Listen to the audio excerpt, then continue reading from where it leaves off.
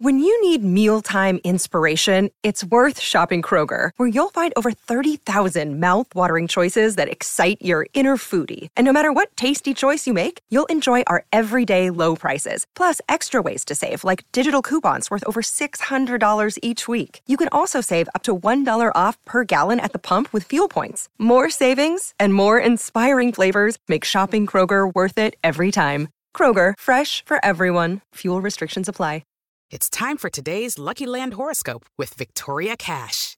Life's gotten mundane, so shake up the daily routine and be adventurous with a trip to Lucky Land. You know what they say, your chance to win starts with a spin.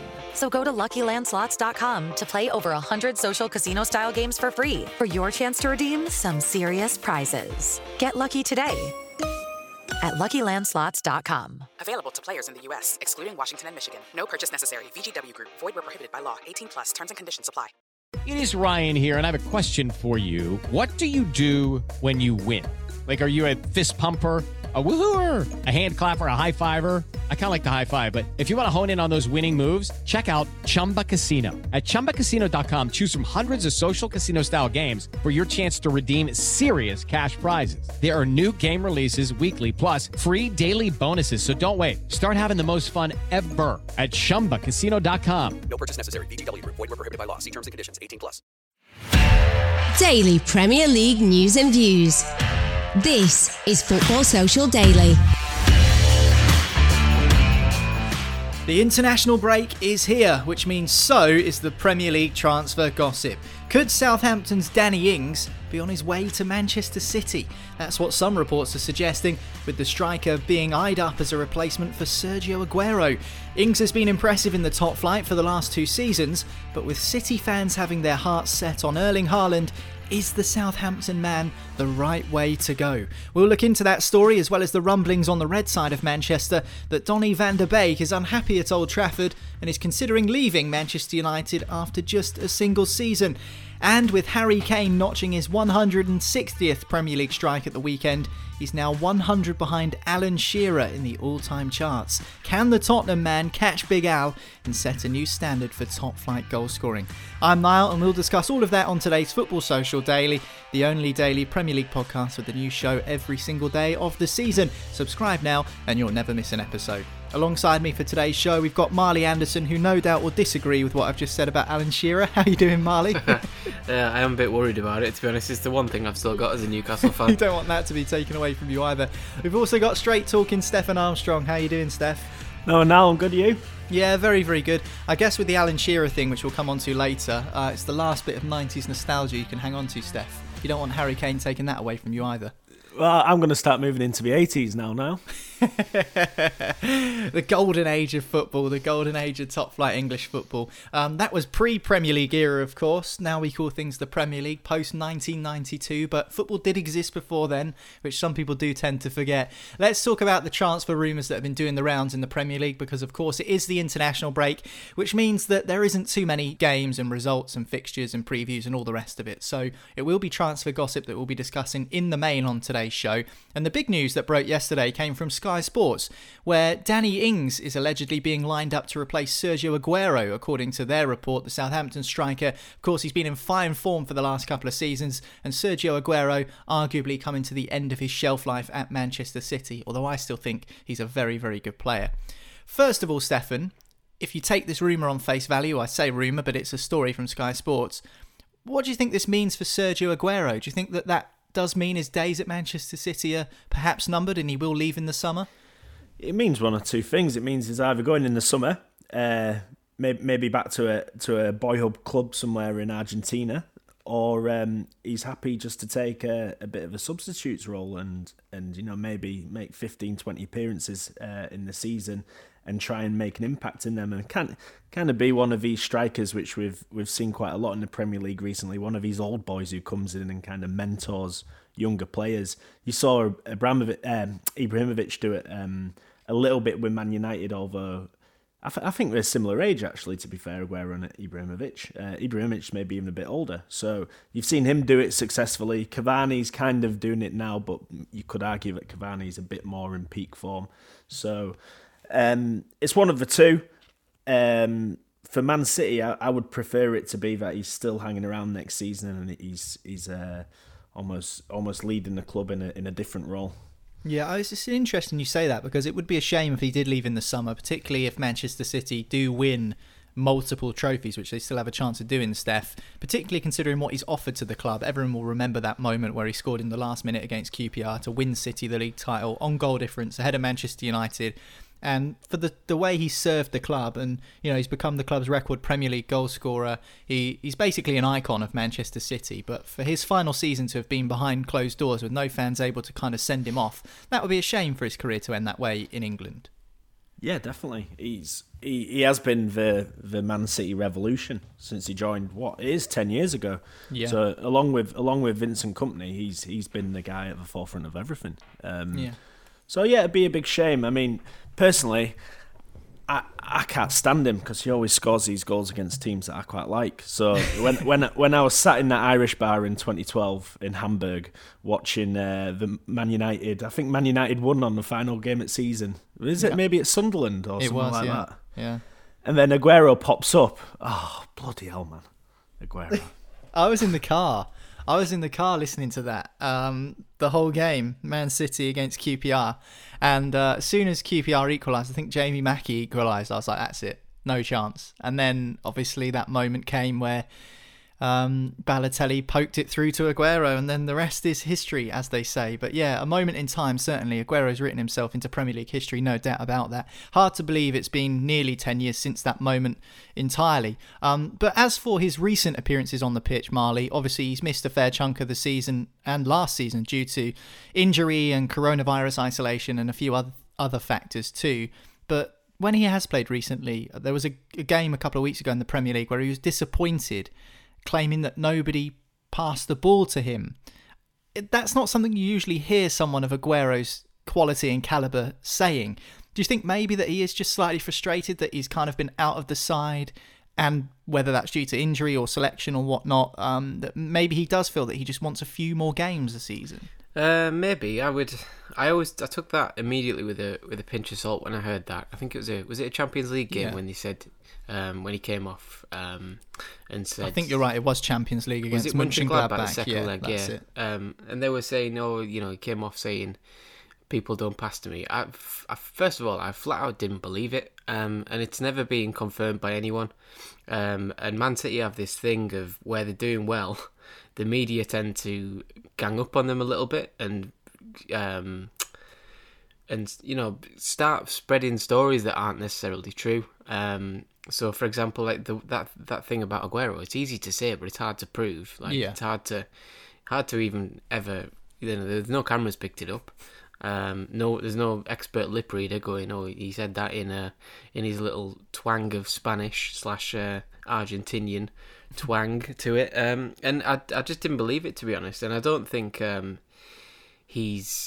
certainly don't think he's done at Man City. I think, if anything, this break has made us sort of forget how good he is, and I think that's a dangerous thing because I think he's still got a big part to play between now and the end of the season. Me too, yeah. I think Man City have got another gear with him in the team, which is scary because they've walked the league practically from 10 games in until now without a striker, which is crazy because they've the best striker in the history, possibly the best player in the history, has been injured for so long, and I don't think we should forget that because he's not shown a dip in his form massively. He was still scoring 20 goals a season. The last full season he had before injury, probably 2 years ago, he scored over 20 goals in all competitions. And then he struggled with, COVID and all the rest of it. And, as we say, a few little groin and ankle injuries or whatever they've been. So I don't think we should forget how good he is because I still think there's a lot to offer for Aguero. And if he does get another year on his contract, I think we'll hopefully see that because the rumours are starting to start that he's going to go back to Spain or Argentina or somewhere, and I'm not sure they're quite on time yet. I think they're a bit premature. Here's a little quiz for you. So over 10 seasons where Aguero's been at Man City, only one season he's not scored more than 20 goals. Which season was it? It has to be last season, was it? No, last season was 23 goals. Was it his first? It was his second season, 2012-2013. Was it 19 or something like that? He must have got dead close. No, 17. Okay, fair enough. But still, I mean, that just shows, like what Marley was saying, just how prolific he has been. And, you know, those statistics are there for all to see. But at the weekend, Marley, Pep Guardiola brought on Mahrez and De Bruyne ahead of Aguero against Everton in the FA Cup at the weekend. Now, that's no slight on those two players, Mahrez and De Bruyne, who are both very good players. But again, if you're Aguero, you're probably sat there in the stands thinking, I've not been fit for ages. I'm finally fit. I've got a chance now to come on and perhaps get a goal, get some confidence, and you're not being brought on, and you're seeing two players being brought on ahead of you. Can you read too much into that, or is it a similar story to what you were mentioning about the Champions League game last week? I think, to be fair, it's just his decision, isn't it? Guardiola, he's got, you know, a lot of people talked about the bench last week, as they tend to do when Man City rest the team and say, oh, they've got 600 million on the bench. Of course, they're gonna win it late and stuff like that. So he's got a lot of options. You know, Mahrez and De Bruyne. You know, it was 100% probably a tactical decision. De Bruyne is the best player at the club, in my opinion, and many people's opinion. So he's obviously going to come on. And then Mahrez, he probably seen something in the game that he thought Mahrez could solve. Maybe, you know, more threat from the wing, allows the fullback on that side to overlap because he cuts inside a lot, something like that. So it's not, you know, Aguero's not the solution to every problem. Even though you think we need a goal and we've got a striker on the bench, you know, Guardiola knows. You know, Guardiola knows more about football than most people, especially tactics. He invents new tactics. He's that advanced as a manager. So, you know, if he thought Aguero wasn't the solution, then fine. But I don't think you can read too much into it, to be honest. I think players don't always get the call every time, and it's not always, you know, the manager failing tactically. At the end of the day, Man City won that game, and no one can really say anything.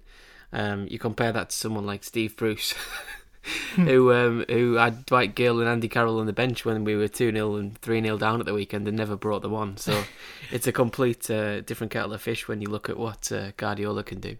Let's move away from Sergio Aguero for the time being and move on to Danny Ings, who of course is allegedly being lined up to replace Aguero. Is he good enough, Danny Ings, to play for Manchester City, Stefan? Do you think he's got the quality to slide into a side that good? He's a convenient option because he's out of contract. He is good enough to play for Man City, but he's good enough to replace Gabriel Jesus. His stats are quite similar to Jesus, but he's not somebody who's going to come in and replace Aguero. And that's what Man City ultimately need in the next season or two. We need a big name player who can come in and guarantee you probably 30 goals a season in all competitions. And I don't think Danny Ings is that guy. Danny Ings is a guy who could come in and do a very good job if you let Gabriel Jesus go. So all this talk about Danny Ings coming in and taking Aguero's place, I don't see it like that. I see it as Danny Ings coming in and because he's useful at this moment in time. He could do a job, but he's a stopgap if you're going to replace him for Aguero. You need to go big and you need to get goals in. And to be honest, if you're Man City, what sort of message is that putting out to the rest of the league that, you know, your striker for the season is going to be Danny Ings? It's just, that's not very scary, I don't think. So he's a replacement for one, but not for the other. Yeah, it's a good point. And, you know, you talk about that big name striker who's going to come in and guarantee you goals. Obviously, Erling Haaland is the name that's been thrown around, and he's been linked with not just Manchester City, but also Chelsea, also Real Madrid, also Bayern Munich. So the top clubs in Europe are looking at him, and rightly so, because he's been unbelievable for Salzburg and for Dortmund since he's joined the club. But we'll move on to him in a second. In terms of what Danny Ings will be able to provide when, or if he does join Manchester City, let's just say that's the case. In terms of being a replacement for Aguero, you say that's not really going to be a possibility, Steph. Is that because that Aguero has been so good? He has been that good for Manchester City. He has been their icon over the last decade, and he's picked up many a trophy with Manchester City, that it's almost an impossible set of boots to fill. Do you think that there's always an element of that? I don't want to call it a poison chalice, but certainly it feels like no matter who comes in to replace Aguero, it's never going to be quite good enough. And I feel that Gabriel Jesus to an extent has kind of been tarred with that brush as well. Yeah, you're never going to be able to replace Aguero, I don't think. Even if you do bring in a big name, it's going to be a different type of player. But that's still not the point. The point is that Danny Ings is, in his most prolific season, is a 20 a season scorer. He scores in 1 every 2 games. And I just don't think that's good enough to be Man City's main striker. What does this mean then for Gabriel Jesus, Marley, do you think? Do you think that if this is the case, it would be Man City having 3 strikers, Aguero, Jesus and Ings, or do you think that one of them will leave? Do you think that Gabriel Jesus then is in a battle with Ings to be first or second choice? I mean, is there any logical explanation for, them going after Danny Ings when they could go after someone more, exciting and perhaps slightly more expensive? I don't think it really affects Jesus as much as people might think. I think, he's still a great age. I think how old is Jesus? He's about 23, something like that. So yeah, 23, yeah. 24. So I mean, the one thing you think of, we've said this before, haven't we, on the podcast, about if Man City want to sign a new striker, it's hard to sign players without blocking other players' development, because you can't really sign a young player unless you're going to give him every game. So, for example, if they bought Haaland, they'd have to give him every game, and that would be quite justified. But, someone like Ings, you could bring in, I think he's 28, he's 29 in July, I think, and you would give him enough games to satisfy him and also not block Jesus' development, because even though he's 23 and he probably doesn't need to develop much more, he still needs to create more of he needs to score more goals, basically. He needs to be more of a constant threat like Aguero has been. And even though his goal record is amazing on paper, everyone knows he's lacking something compared to someone like Aguero when he replaces him. But, I think Man City is still happy with him. Guardiola's definitely still happy with Jesus, so he's not going to bring in someone that is a direct rival for him, I don't think, unless Aguero does go, and then it would probably be a case of going and buying Haaland. But I think Danny Ings is a shrewd signing if they did get him, because he struggled a lot with injury when he got to Liverpool. I think he had a couple of really bad knee injuries, and that kind of seen him off a bit. He proved what a good goal scorer he was in a relatively average side, poor side almost, in Southampton. I think he got 21, 22 goals last season, and did he get a joint a share of the Golden Boot or something? Half a Golden Boot. Yeah, I think there was 3 of them. There was Mane, Ings, and somebody else, and he got. I don't know whether he just got the studs of a Golden Boot or something. But his quality, I think his quality, because if you put him in a better team, he's such a good finisher that I think he would score loads of goals as long as he stayed fit. So, if you can get him with his age, playing into things, if you can get him for 15, 20 million pound, it's nothing, because as we know, Man City get fleeced in the market every year because everyone sees them coming, everyone sees how much money they've got, and everyone makes them pay the release fee. So you have to spend 67 million on Laporte and Diaz, and 50 million on Mendy, and 50 million on Walker.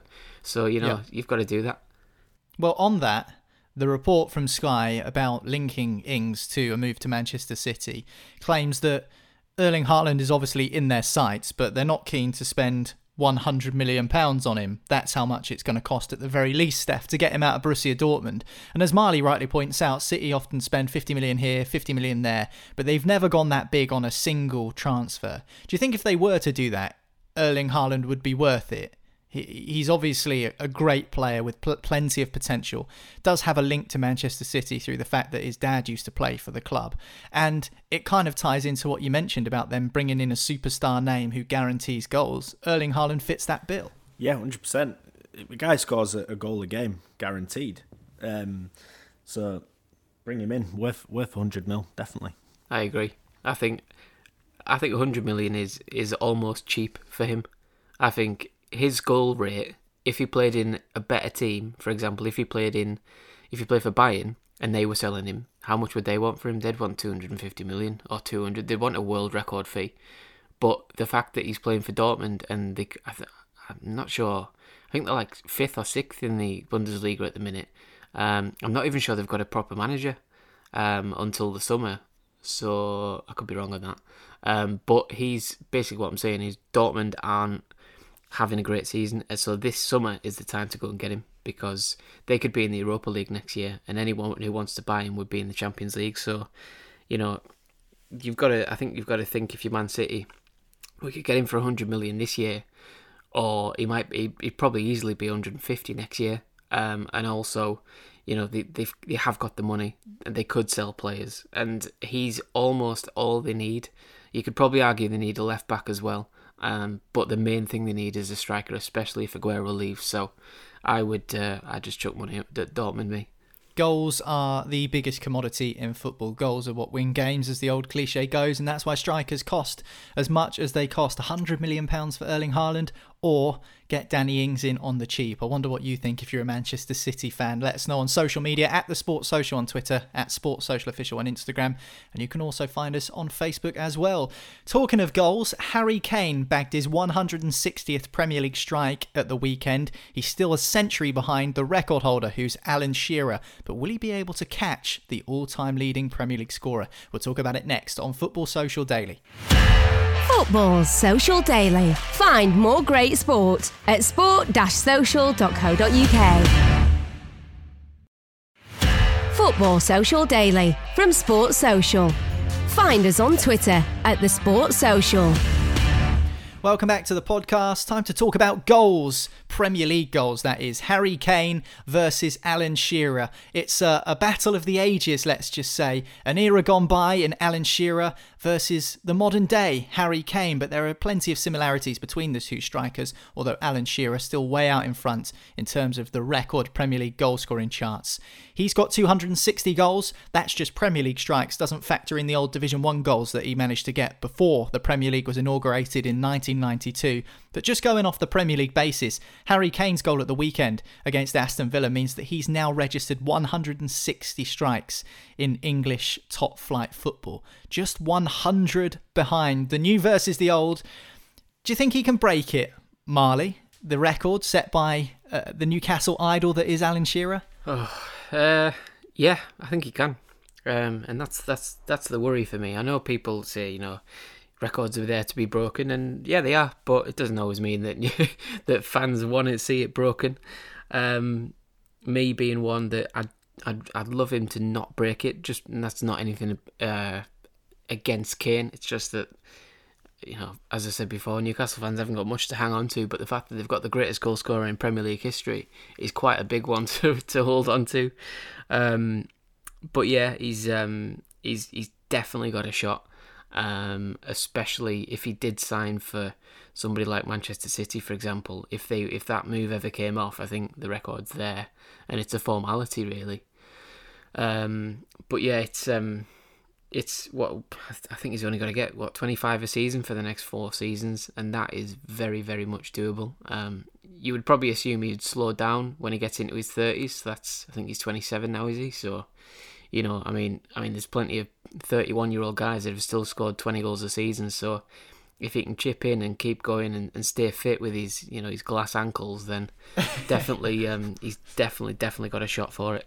Yeah, paper mache ankles, that's the only thing with Harry Kane. He does have a tendency to spend a fair amount of time on the sidelines. But then again, we mentioned that about Sergio Aguero a few moments ago on the show, and he still managed to score more than 20 goals a season for the majority of the time he's been in the Premier League.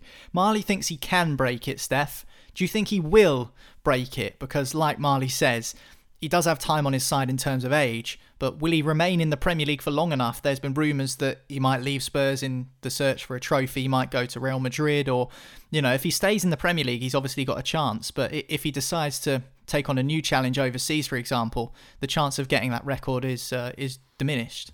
Yeah, well, obviously, yeah. I don't know what's going to happen with Harry Kane. I want him to stay in the Premier League.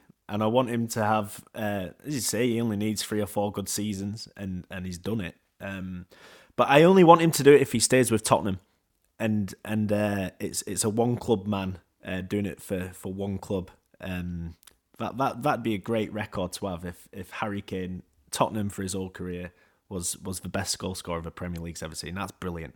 Everybody forgets that Alan Shearer got 130 for Blackburn, so Blackburn need a shout in that as well. Obviously we're winning Premier League with them as well. To be fair, so did Southampton in the old First Division, because they should technically count. That's the one difference between Shearer and Kane. I mean, Shearer played in what was then known as the First Division, didn't he? So I'm not sure how many he got in there. I think it was another 20 odd, but still, that's another season, isn't it? Yeah, I think it'd be a nice story for Harry Kane to do it. I like his loyalty to Tottenham. Can you see similarities, Steph, between Kane and Shearer? Not so much in the style of play. Obviously, they both take penalties. They're both unbelievable finishers. But also, you know, Alan Shearer left a league title winning side in Blackburn to join his boyhood club in Newcastle United. And he had options on the table from Manchester United, who obviously went on to win a treble a few years later. But Big Al stayed loyal and stayed at the club he supported since he was a little boy. And he became an absolute legend of the club, and he became the Premier League's record scorer, if not sacrificing the chance to win more trophies in the process. Do you think that there is an element of a similar pathway for Harry Kane, who we keep mentioning is probably on the hunt to win trophies? He's even said it in interviews himself. But at the moment, he's still at Spurs, and, you know, is it going to take something really big to kind of crowbar him away from that club? Definitely. If you look at their careers, they've probably been the two most like-for-like strikers in Premier League history. Not just in terms of a style or goal scoring, but in terms of that loyalty. Loyalty don't really exist in football anymore. The only other person you could really say that about is maybe Steven Gerrard, who sacrificed. I know he's winning Champions Leagues and FA Cups, but he was sacrificing League Cups for Premier League trophies for loyalty for Liverpool, and Harry Kane's the same. So yeah, very similar. I don't think it'd be detrimental to Harry Kane's career if he didn't move on and win trophies. I think greats still go down as greats, even if they're club greats. You know what I mean? I'm really interested to see what happens with Harry Kane, because I really, really like him. And I know he's got that element of the dark arts in his game nowadays. We spoke about it yesterday on the show, about the penalty against Aston Villa and then the backing into defenders. And there was one that was doing the rounds on social media of just a vicious shoulder charge into an opponent's almost face at one point. But still, I just think that to have an English striker who can score goals in the way that Harry Kane scores goals, it's a real asset. So I'm hoping that he can fire England to European Championship glory, and of course hopefully the World Cup as well. But yeah, he just scores goal after goal after goal after goal, and if he can keep his glass ankles from shattering, as Marley says, I think he's right. There is a real chance that he could catch Shearer's record of 260. Let's talk about more transfer rumours, this time Manchester United in question. Rumblings for a while now that Donny van de Beek, the signing from Ajax in the summer, could leave Old Trafford in the next transfer window after just one season at the club. Do you think this is an agent-driven story or a player-driven story, Marley? Because it certainly felt like, even in the opportunities that Van der Beek's had in the team at Manchester United, he's not really grasped them.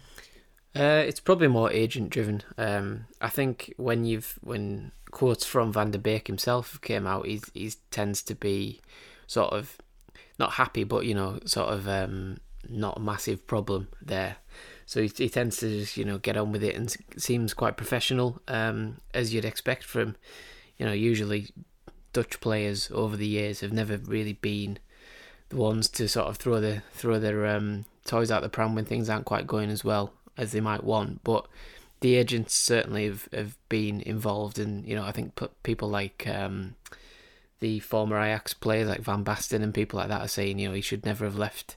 He should never have left Holland, and I think Van Gaal said that as well. Well, he talks some wild stuff on the regular, so probably not one to read too much into. But he, I like Van der Beek. I was thinking about him at the weekend and what Rob Blanchett said on the Sunday podcast about Van der Beek, and that he didn't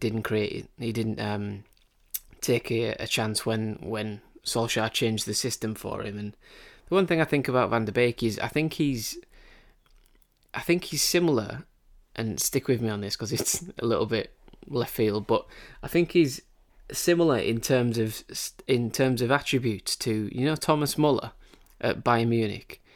And that is because he's not obviously a good player. He's not like physical. He's not quick. He's not strong. He's not an amazing dribbler. His strength for me is in his cleverness, his brain, and he's someone that will find space, and he won't necessarily. Sometimes when results go against you, it looks like he's done nothing, and fair enough. Sometimes he might do nothing, but also I think, people said at the weekend, he didn't do much, but also he created the goal for Man United with that dummy. Like, a bad player or somebody who makes bad decisions would have trapped that ball and took the cutback and took the shot on themselves and probably not scored. But he had the intelligence to know Mason Greenwood was there, leave it for him. He might have heard a shout, fair enough, but people don't always act on shouts, especially when they're 10 yards out from goal. They usually take the touch and try and smack it in themselves. But he had the awareness to do it, so I don't think he played that badly. And I think as well, people give him stick because he's not making an impact. I think it's hard to make an impact when you're coming into a team for one game and you get a random start here and there, and then you're expected to, take the game by the scruff of the neck and make 2 assists or score a goal or something like that. And I think he's being written off a bit quickly for me, because I think wherever he goes, he's going to go and be really, really good. Whether that's back in Holland, which I think he's too good for, to be fair. Maybe Spain or Germany or Italy or somewhere like that. I think he'd be quality if he does go. And I think Man United will kick themselves in years to come, because he'll go on to be to reproduce that form he did that got him the £40 million move to Man United. Yeah, I mean, especially with those suggestions that he doesn't fit the Manchester United style, and Solskjaer tried to accommodate for him against Leicester to get him into the team, and it kind of backfired. Obviously, they got knocked out of the FA Cup at the weekend. I think that leads to questions as to why they even bought him if he doesn't suit their style. And there is an argument that some players just aren't suited to English football, which I think is what Rob was getting at on the Sunday podcast. But Di Maria is another example, just at Manchester United alone, of a player who came to the league and looked all right, but just never really found his feet. And there is an element of that. I mean, you could say people are being too harsh on him. It's a new club, young player, difficult time in a weird season where there's no fans and there's a pandemic and stuff. Do you think that's just part of the expectation that comes with playing for Manchester United, though, Steph? That you are going to get criticism, you are going to get scrutiny, whether you have a good day at the office, a bad day at the office. There's always going to be someone that doesn't like what you're doing when you play for a club that size. Yeah, I think Man U is probably the most difficult club to come into. If you don't make an instant impact, then there'll always be questions. I mean, how many great players have played for Man U and kind of been out the door pretty quickly? Don't know. Pick one out of the bag. Diego Forlan, for example. He went on. yeah, but I mean, he went on to be one of Europe's best strikers when he moved to Spain. After his go at Man United. So there's happens to loads of players. I think Donny van de Beek's a cautionary tale of what happens when you sign somebody who you maybe isn't your first choice, or somebody who you maybe don't really want or need, but the opportunity comes along and you go for it anyway.